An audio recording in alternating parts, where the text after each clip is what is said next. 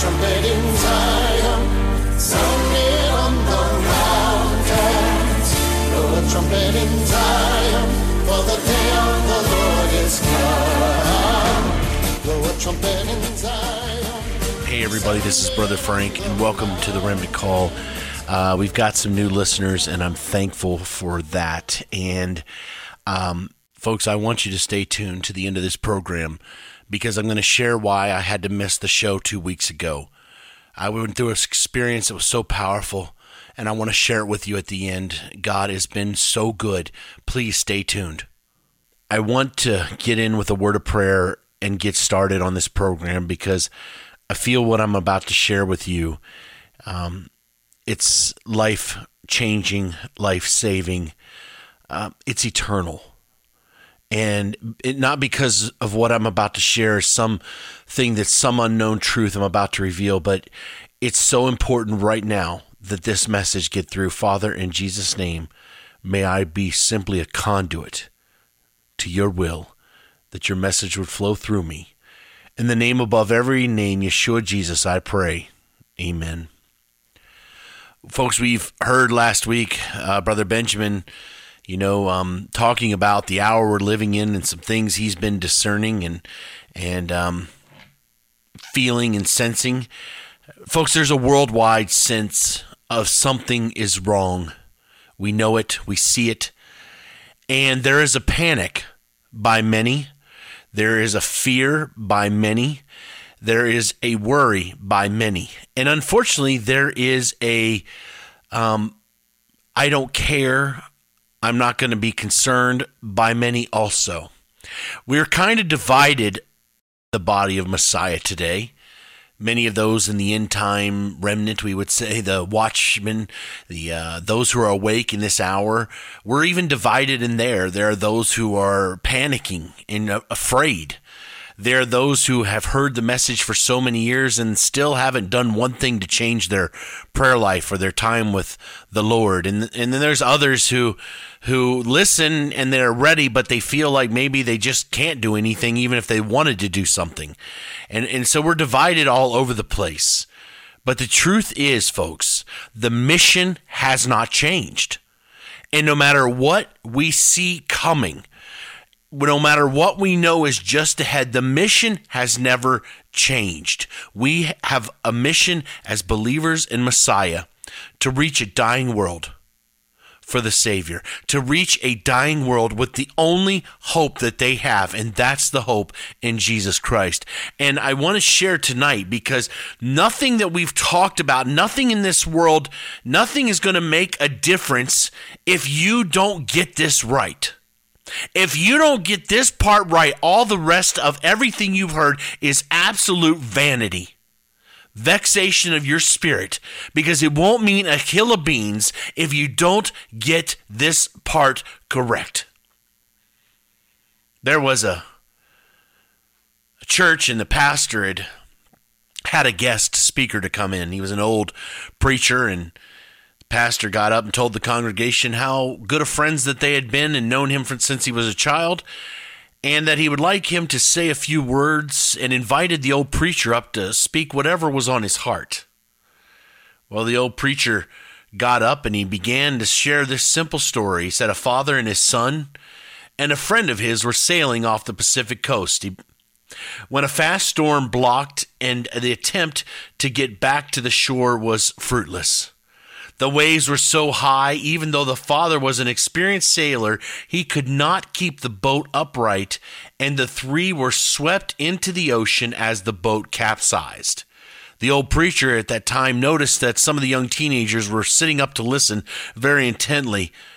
Grabbing the rescue line, the old preacher said the father had to make the most excruciating decision of his life. To which boy would he throw the end of the lifeline? He had only seconds to make a decision. The Father knew that his Son was a believer. He knew that his salvation was in Jesus. He knew that he understood what it meant to be a complete follower of Jesus Christ. And the agony of the decision was weighing heavy in this moment of crisis because the Father also knew that the Son's best friend that was with them had no idea who Jesus was, didn't have a saving relationship, if he died, would be lost for an eternity. In those few moments, the Father, sitting there with the excruciating decision to make, all of a sudden yelled out to his Son, "Son, I love you." And with that, he threw out the lifeline to his son's friend. By the time the Father pulled his friend in the capsized boat, he looked over to see his son disappear beneath the raging waves, his body never to be recovered. By this time, the young teenagers were sitting up, listening very closely to the next words to come from the old preacher's mouth. The Father, he continued, knew his son would step into eternity with Jesus, and he could not bear the thought of his son's friend stepping into an eternity without Jesus. Therefore, he sacrificed his son to save his son's friend. How great is the love of God that he should do the same for us. Our Heavenly Father sacrificed his only begotten Son so that we could be saved. And with that, the old preacher sat down. After the pastor had gotten back up and they sang a few hymns and closed out the service, two of the young men of the teenagers came over there and wanted to talk with the old preacher. The preacher asked him what was on their mind. They said, "Well, that was a nice story," politely. "But I don't think it was very realistic for a father to give up his only son's life in hopes that the other would become a Christian." "Well," the old preacher said, "you've got a point there." As he glanced down at his old worn Bible, he then looked up again at the boys and said, "It sure isn't very realistic. But I'm here to tell you today, this story gives me a glimpse of what it must have been like for God to give up his only son for me. You see, I was that father, and your pastor was my son's best friend." Now, I've known about that story for some years, but every time I remember it, hear it, think about it, it reminds me of the power of what it meant for God to throw out a lifeline to you and me, brother and sister. And I see my own children, and I see my grandson, and I think that I would do anything in this world to save them. There is no sin, no evil deed they could do to prevent me from giving my life in exchange for theirs. But to let one of them go to save a non-believer, brother and sister, I'm not so sure I could do the same. And I look at this world today, so full of evil, hatred, and lies, and scoffers and the rebellious, half-hearted believers in church, asking for God to save them and yet hardly even praying, let alone reading God's word anymore. And I'm thinking, God, this world is so ripe for your holy judgment. More wicked than Sodom and Gomorrah, and yet when I read the scriptures, I keep finding things like this. God is not willing that any should perish, but that all should come to repentance. And I read verses like these, "Behold, I stand at the door and knock. If any man hear my voice and open the door, I will come in and will sup with him and he with me." But Lord, this world is so full of evil and wickedness. They deserve your judgment. And then God says, "But I have no pleasure in the death of the wicked, but that the wicked turn from his way and live. Turn ye from your evil ways. For why will you die, O house of Israel?" And here's God pleading to the wicked to turn. And I see all of this and I think to myself, who am I? I'm a hypocrite. God reached into the belly of hell to rescue me from a life of drugs and alcohol. This world is dying and in need of hope, in need of this Jesus we talk about so often. And I come here to this program and I speak about the Lord and I do this and I try to do that. But in all reality, folks, I am not out sharing the good news like God has asked me to do. I have a business. I make money. I've been so poor and I've been comfortable. I've God taken care of me, and I've lived in the worst of situations, and yet God still took care of me. But the truth is, my hypocrisy, Brother Frank here I'm talking about, runs so high because I tell you over and over to do these things, yet at times I look on myself and say, Frank, you come behind your microphone, occasionally you'll go do your mission trip. Yes, you have some home church things and you do some stuff here, but in all reality, you waste so much time on your work and everything else when the world is dying and in need of a Savior. And folks, I'm sick of it. I'm tired of it. This world is dying and in need of hope. And we come here so often and we listen to our programs about the end times, yet we hardly do anything about it. And when I mean doing something about it, I mean, the world is in a bad place. What are we doing to warn the people? What are we doing to love the people? What are we doing to share with the people that Jesus is coming again soon? I was out the other week. We went out to share with some people in this neighborhood about some stuff going on. And one of the girls that we've raised like our own children, she was out there with us, and we were going out to share with some people, and I remember she knocked on the door of these people's house, and the first person she come to, he was an atheist and shot her down. He didn't want to talk to anything about it. So she was a trooper. She went on to the next lady, knocked on the house, talked to her, and she said, I'm just a shut-in. Nobody comes to visit me and all that. And she's like, can I just pray with you? And she just kept and just warmed my heart. And as we were going around the neighborhood, there was so much need and so much hurt and so much desperation for someone to just care about somebody. And I look at this world and I ask myself, Frank, what are you doing? It's not about works. I already have salvation through Jesus. But he loved me so much that he was willing to lay down his life for me. What are we doing to help give that good gift to other people? I know this world is sick. I know it's the end times. I have no excuse. God, you saved me, and I didn't deserve any of it. Why would we let people perish when God has thrown a lifeline to them in the name of his son, Jesus? Here we are today, living proof, brother and sisters, all of us here that have been touched, that God can save anybody. I've told you about I was hoping to have him on this week. Maybe next week we're going to get him on. He's got to get a microphone from my dad down in North Carolina, my cousin, that's lifelong drugs like me, but he was even longer, didn't get out, 25 years, cocaine habit, everything under the sun, and God has gotten a hold of him.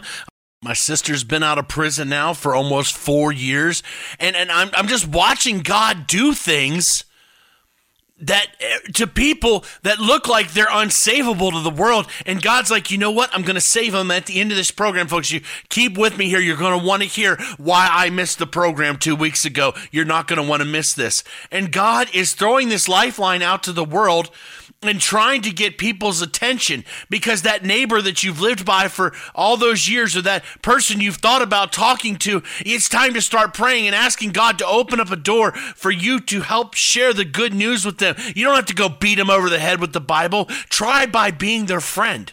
Try by being a good neighbor. Do you know, they've done surveys before that how effective evangelistic crusades have been and all these different types of methods. Do you know the number one way that people still come to the Lord? It's through somebody else on a one-on-one relationship, sharing Jesus Christ with them. And I look out here and say, God, I don't want to get to the end of this world and look back with regret. I don't want you to call up my name and say, Frank, why didn't you feed my sheep? Why didn't you go after the lost children? Yes, I have a program here by God's grace. It's his program on the Remnant Call, but this is once a week. There's a whole lot more time out there, and I feel the urge, and I've known it for a long time, but I've allowed myself so often to be sidetracked by work, when the truth is, it doesn't matter about work. What matters is that people know who Jesus is. Look, folks, we know evil is spreading like wildfire, but at the same time, all of God's creation is groaning for the redemption. Listen to what the Bible says in Romans 8:22 and 23. For we know that the whole creation has been groaning together in the pains of childbirth until now. And not only the creation, but we ourselves who have been the first fruits of the Spirit groan inwardly as we wait eagerly for the adoption as sons, the redemption of our body. It's not just the church who desires the return of the Almighty Savior. It's God's entire creation that is groaning for the return of the Lord. The world cannot sustain itself much longer. Our cup is full. The days of Noah and the days of Lot are upon us. But even in the days of Noah, God built an ark, and the wicked were warned. Noah was a preacher of righteousness. And even though only 8 people came in, it wasn't that they weren't warned. And in the days of Lot, God sent angels, and they literally drug out Lot's family to save them. And God was willing to save them. If there was only a couple righteous, he was going to spare the whole entire city. He was full of mercy. And you look at these events, and you see that hardly anyone would repent, but yet in the book of Ezekiel, God states that at the end of time, in the darkest of hours, the greatest salvation the world has ever seen will come while the entire world is under judgment. We know in Ezekiel, this is when the pale horse rides and the fourth seal is opened. It is the time when the book of Revelation tells of the 4 sword judgments being released upon the earth. God tells Ezekiel that if only one of these judgments were released, that even if Noah, Daniel, and Job were there, they couldn't only deliver themselves, but not their sons and daughters. And after going through all of those 4 sword judgments in Ezekiel chapter 14, which we know are the same as the 4th seal, because if you look at the judgments being released in Ezekiel 14, you will look there, the same exact 4 judgments of the 4th seal. And so even it gets to the end, it says, even though they could not deliver anybody but themselves, God says something is so different in the end of time when he releases everything at once in Earth's history. Now, if you haven't heard the Isaiah 60 prophecy message, you need to go over there, brothers and sisters. I did it about 2 months ago. And it talks about the Isaiah 60 prophecy, which confirms how God will work the greatest works through his people in the darkest hours of Earth's history. Ezekiel chapter 14, verse 21 through 23. Listen to what the word of God says. How much more? When I send my 4 sword judgments upon Jerusalem, the sword and the famine, the noisome beast, and the pestilence to cut off from it man and beast. Yet behold, therein he shall be left a remnant that shall be brought forth both sons and daughters. See, before he said, no, nobody, you can't deliver anyone. When he goes through each judgment one at a time, Noah, Daniel, and Job, they can only deliver themselves by their own righteousness, it says. But when all hell breaks loose, when all the judgments are released at the same time, he says you're going to see both sons and daughters. Didn't the Lord said he saved the best wine for last? Yes, the greatest deliverance comes at the end of time. I'm not talking about this fake revival that the modern day charismatic church talks about. I'm talking about in the midst of tribulation, God is going to raise up a people, and deliverance shall be seen in the midst of God's remnant. Behold, they shall come forth unto you, and you shall see their ways and their doings, and you shall be comforted concerning all the evil that I have wrought upon Jerusalem, even concerning all that I have brought upon it. And they shall comfort you when you shall see their ways and their doings, and you shall know that I have not done without cause all that I have done, saith the Lord God. The tribulation is going to bring deliverance and holiness in God's people. You better believe that. Not only is this world falling apart, brothers and sisters, not only has the pale horse ridden, but God says, go and get them. He is going to be in the business of deliverance in the end of time at the world's darkest hours of history. I believe this with all my heart, that we are living in the final generation. And there comes a day when God says, that's it, I can't take it anymore. No more human trafficking, no more murder, no more abortion, no more homosexuality, no more slaughtering of the innocent. Now I have had it. It's over. And if the pastors won't warn the flocks, then I'll send the prostitutes, the tax collectors, the drunkards, and the drug addicts to do it. Because the pastors will not do what they were supposed to do. It doesn't matter how messed up they are or how far they have fallen. If anyone will call upon the name of Jesus, they will be saved, the Word of God says. God, we here at the Remnant Call are pleading with you today. We know the times. We know the hour. We have heard for years and years. We've seen, about the soon coming, and it's time to revive your people, Lord. It's time to come, Jesus, come. Come and revive us and wake us up. Folks, I know so many of you that are struggling out there.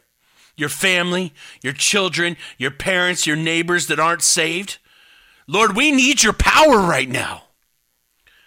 God, we repent. I repent for the sin of wasting time, of not doing what you've asked us to do, and that's to reach out to the lost, to follow the Great Commission, to preach the everlasting gospel, to give people a fighting chance. I know that there are those that are listening to this program, Lord, that are angry of how they were raised. Some, Lord, may even feel that you've betrayed them because maybe they weren't healed the way that they wanted to be healed, or a loved one had died that they didn't think should die, or maybe that they have been in a tragedy and their life was so bad that they dare not even share it, and it's grown a root of bitterness and anger, Lord, in their heart for so long. And I look at this, and I see, Lord, how you healed the sick. You gave sight to the blind. You fed the hungry. You raised the dead. And despite all that, you died with tears on the cross and said, Father, forgive them, for they know not what they do. You hung there. The Bible said in Isaiah 52, you were beaten worse than any man, that it marred your visage, the Bible says. And yet you said, forgive them, for they know not what they do. I know there are many of you that are bitter and you're hurt. And Jesus was perfect. He raised the dead. He healed the sick. He gave sight to the blind. He did everything wonderful. And yet they hung him on a cross. I dare say if we were there, we would have done the same thing. Yet he still said, Father, forgive them, for they know not what they do. I'm here to tell you today, brothers and sisters, we know what we've done. We know what we have done. And yet our Heavenly Father is still throwing a lifeline to us. I'm here to tell you that today is the day of salvation. And yes, I believe in the waters of baptism by immersion, and that is a part of what God asks us to do. That when we give our life to Christ, that we go down into those waters of baptism. And I can remember in 1999 when I gave my life to Jesus and I went under those waters of baptism, I had an experience. I came up out of those waters and I hit the ground on my knees and I wept that the God of all the universe would save such a wretched person like me. Well, I wasn't too long ago, I was with a group of believers.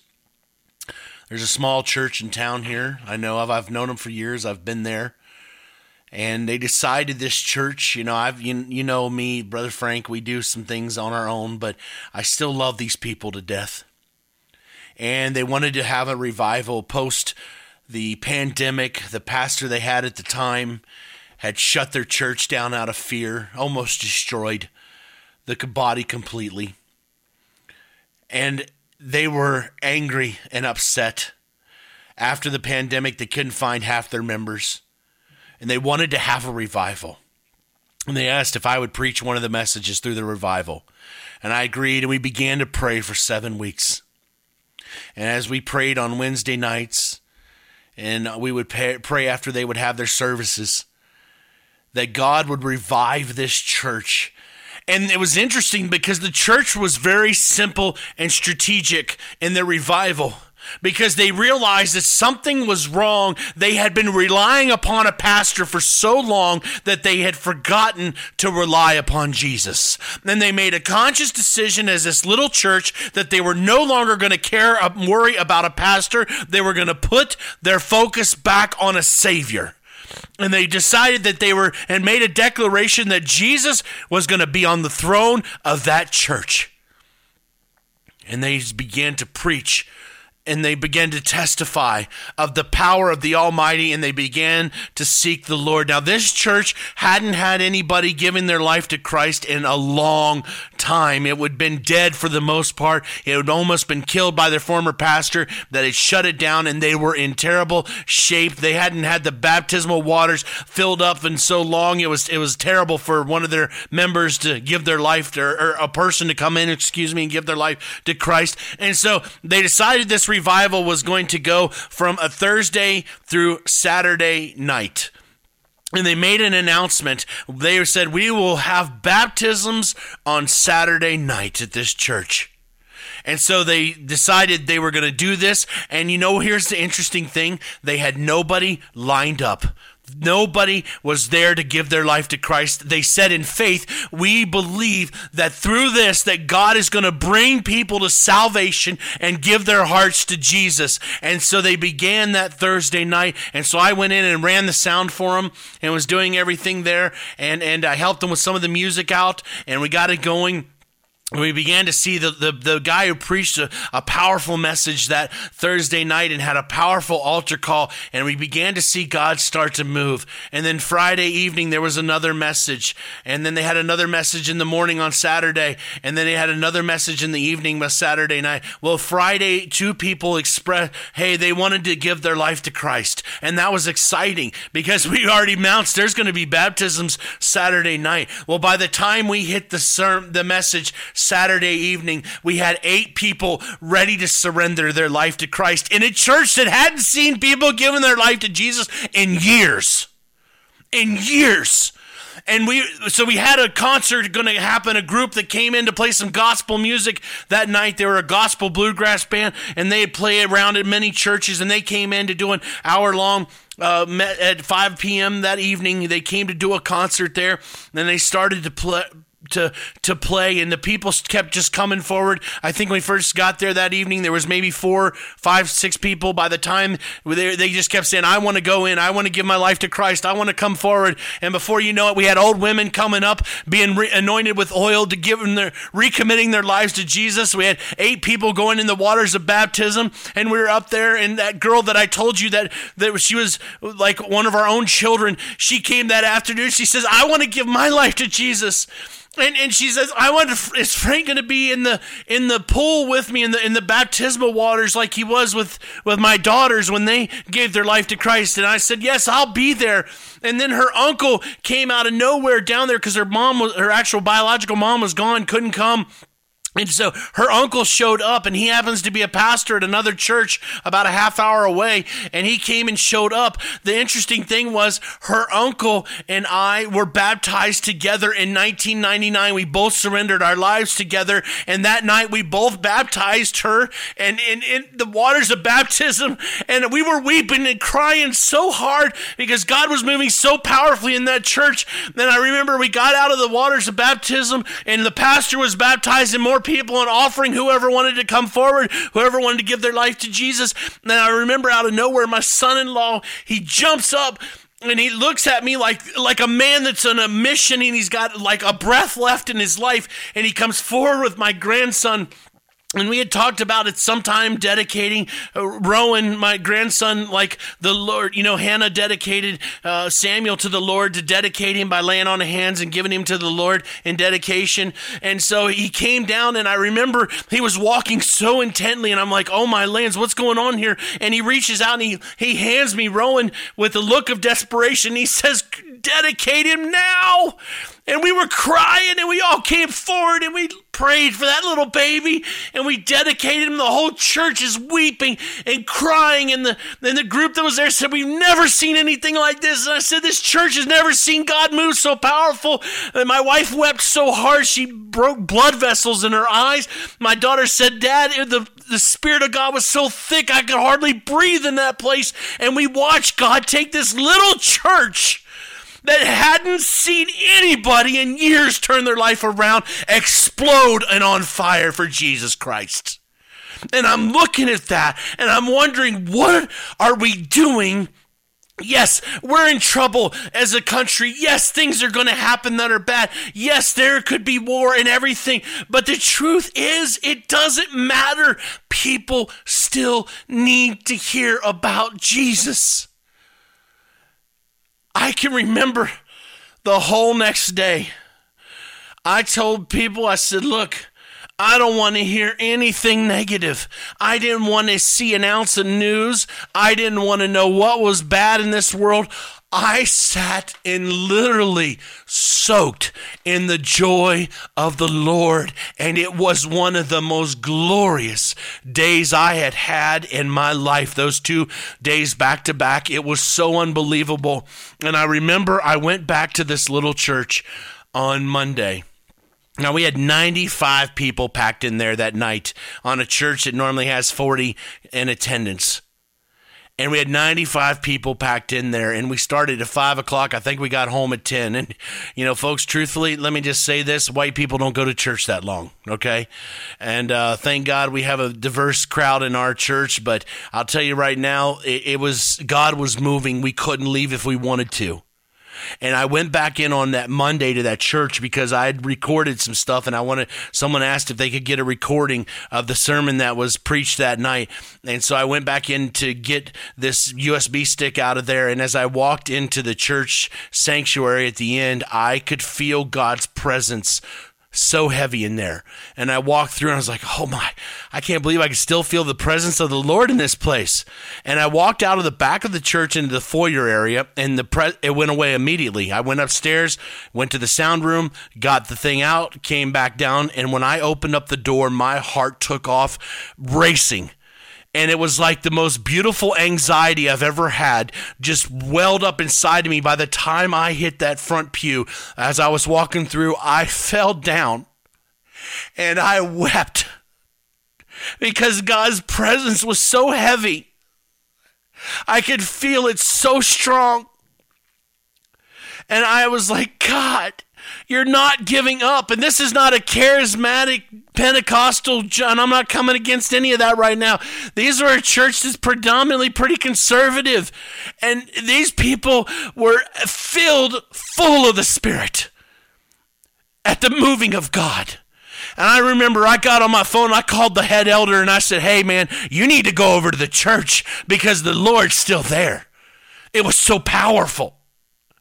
And folks, I'm trying to share this with you tonight because you've heard so many messages about the end time, and I know it's the end times and everything, but I want you to know right now that God is in the business of saving people, and we as believers have a mission to reach out to others and share the good news.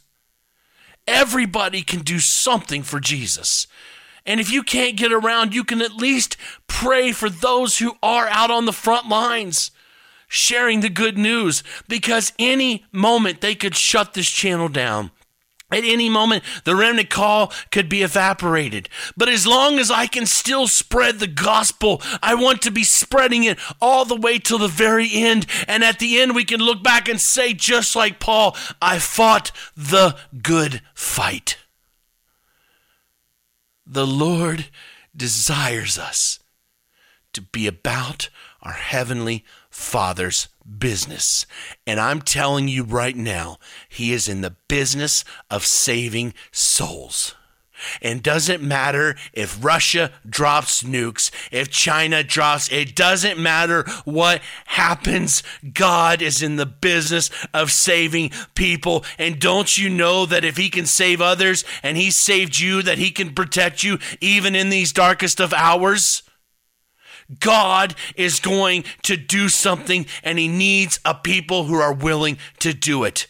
Don't just keep listening to these end time programs and doing nothing about your prayer life.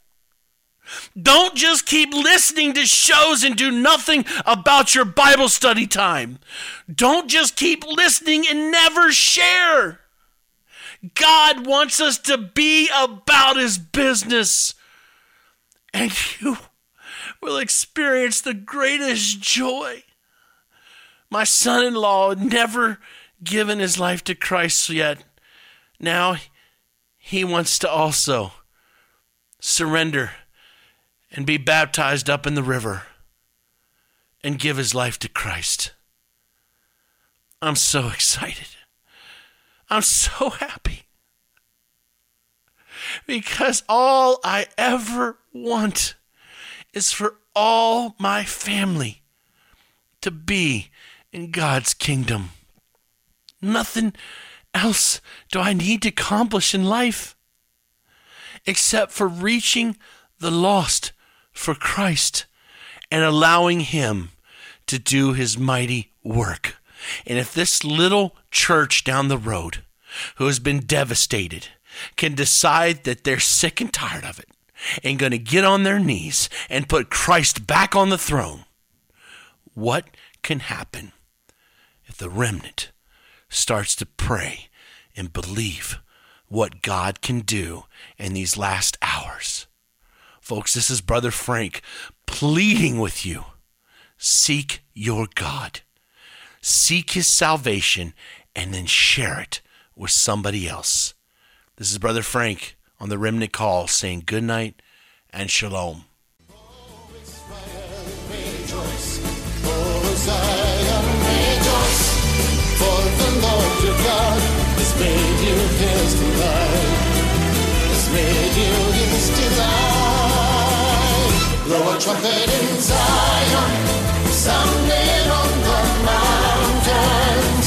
Blow a trumpet in Zion, for the day of the Lord is come. Blow a trumpet in Zion.